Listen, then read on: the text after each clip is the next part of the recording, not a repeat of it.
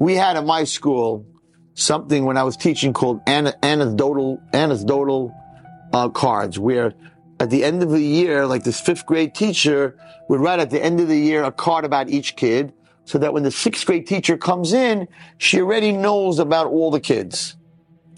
I went ballistic. I was assistant principal.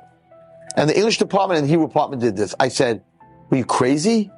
Maybe the kid over the summer changed. So you're writing, doesn't listen in class, jumps around, causing trouble. So first of all, you're not allowing that teacher to make her own opinion.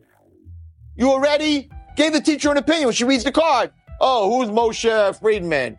I know about you, right? That's number one. Number two, maybe in the summer, he straightened out.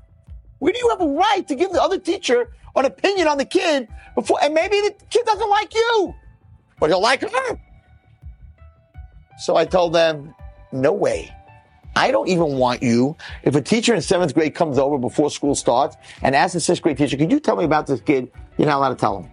You'll find out on your own. And you could say, right? Like, nothing. Not that, that you have to say. I mean, yeah. You can't say have it signed by both your parents when the kid only has one parent. Right? So you have to know that. You know, why didn't your father sign? The kid's like, well, my father died 5 years ago. Like, hello.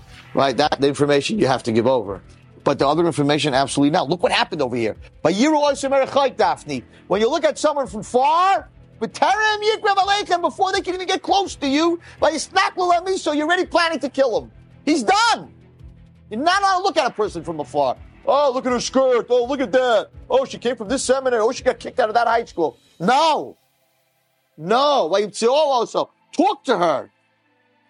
Matavakesh, Shefala, what do you need? What do you need? What do you want? And then you'll find out. I just want to belong.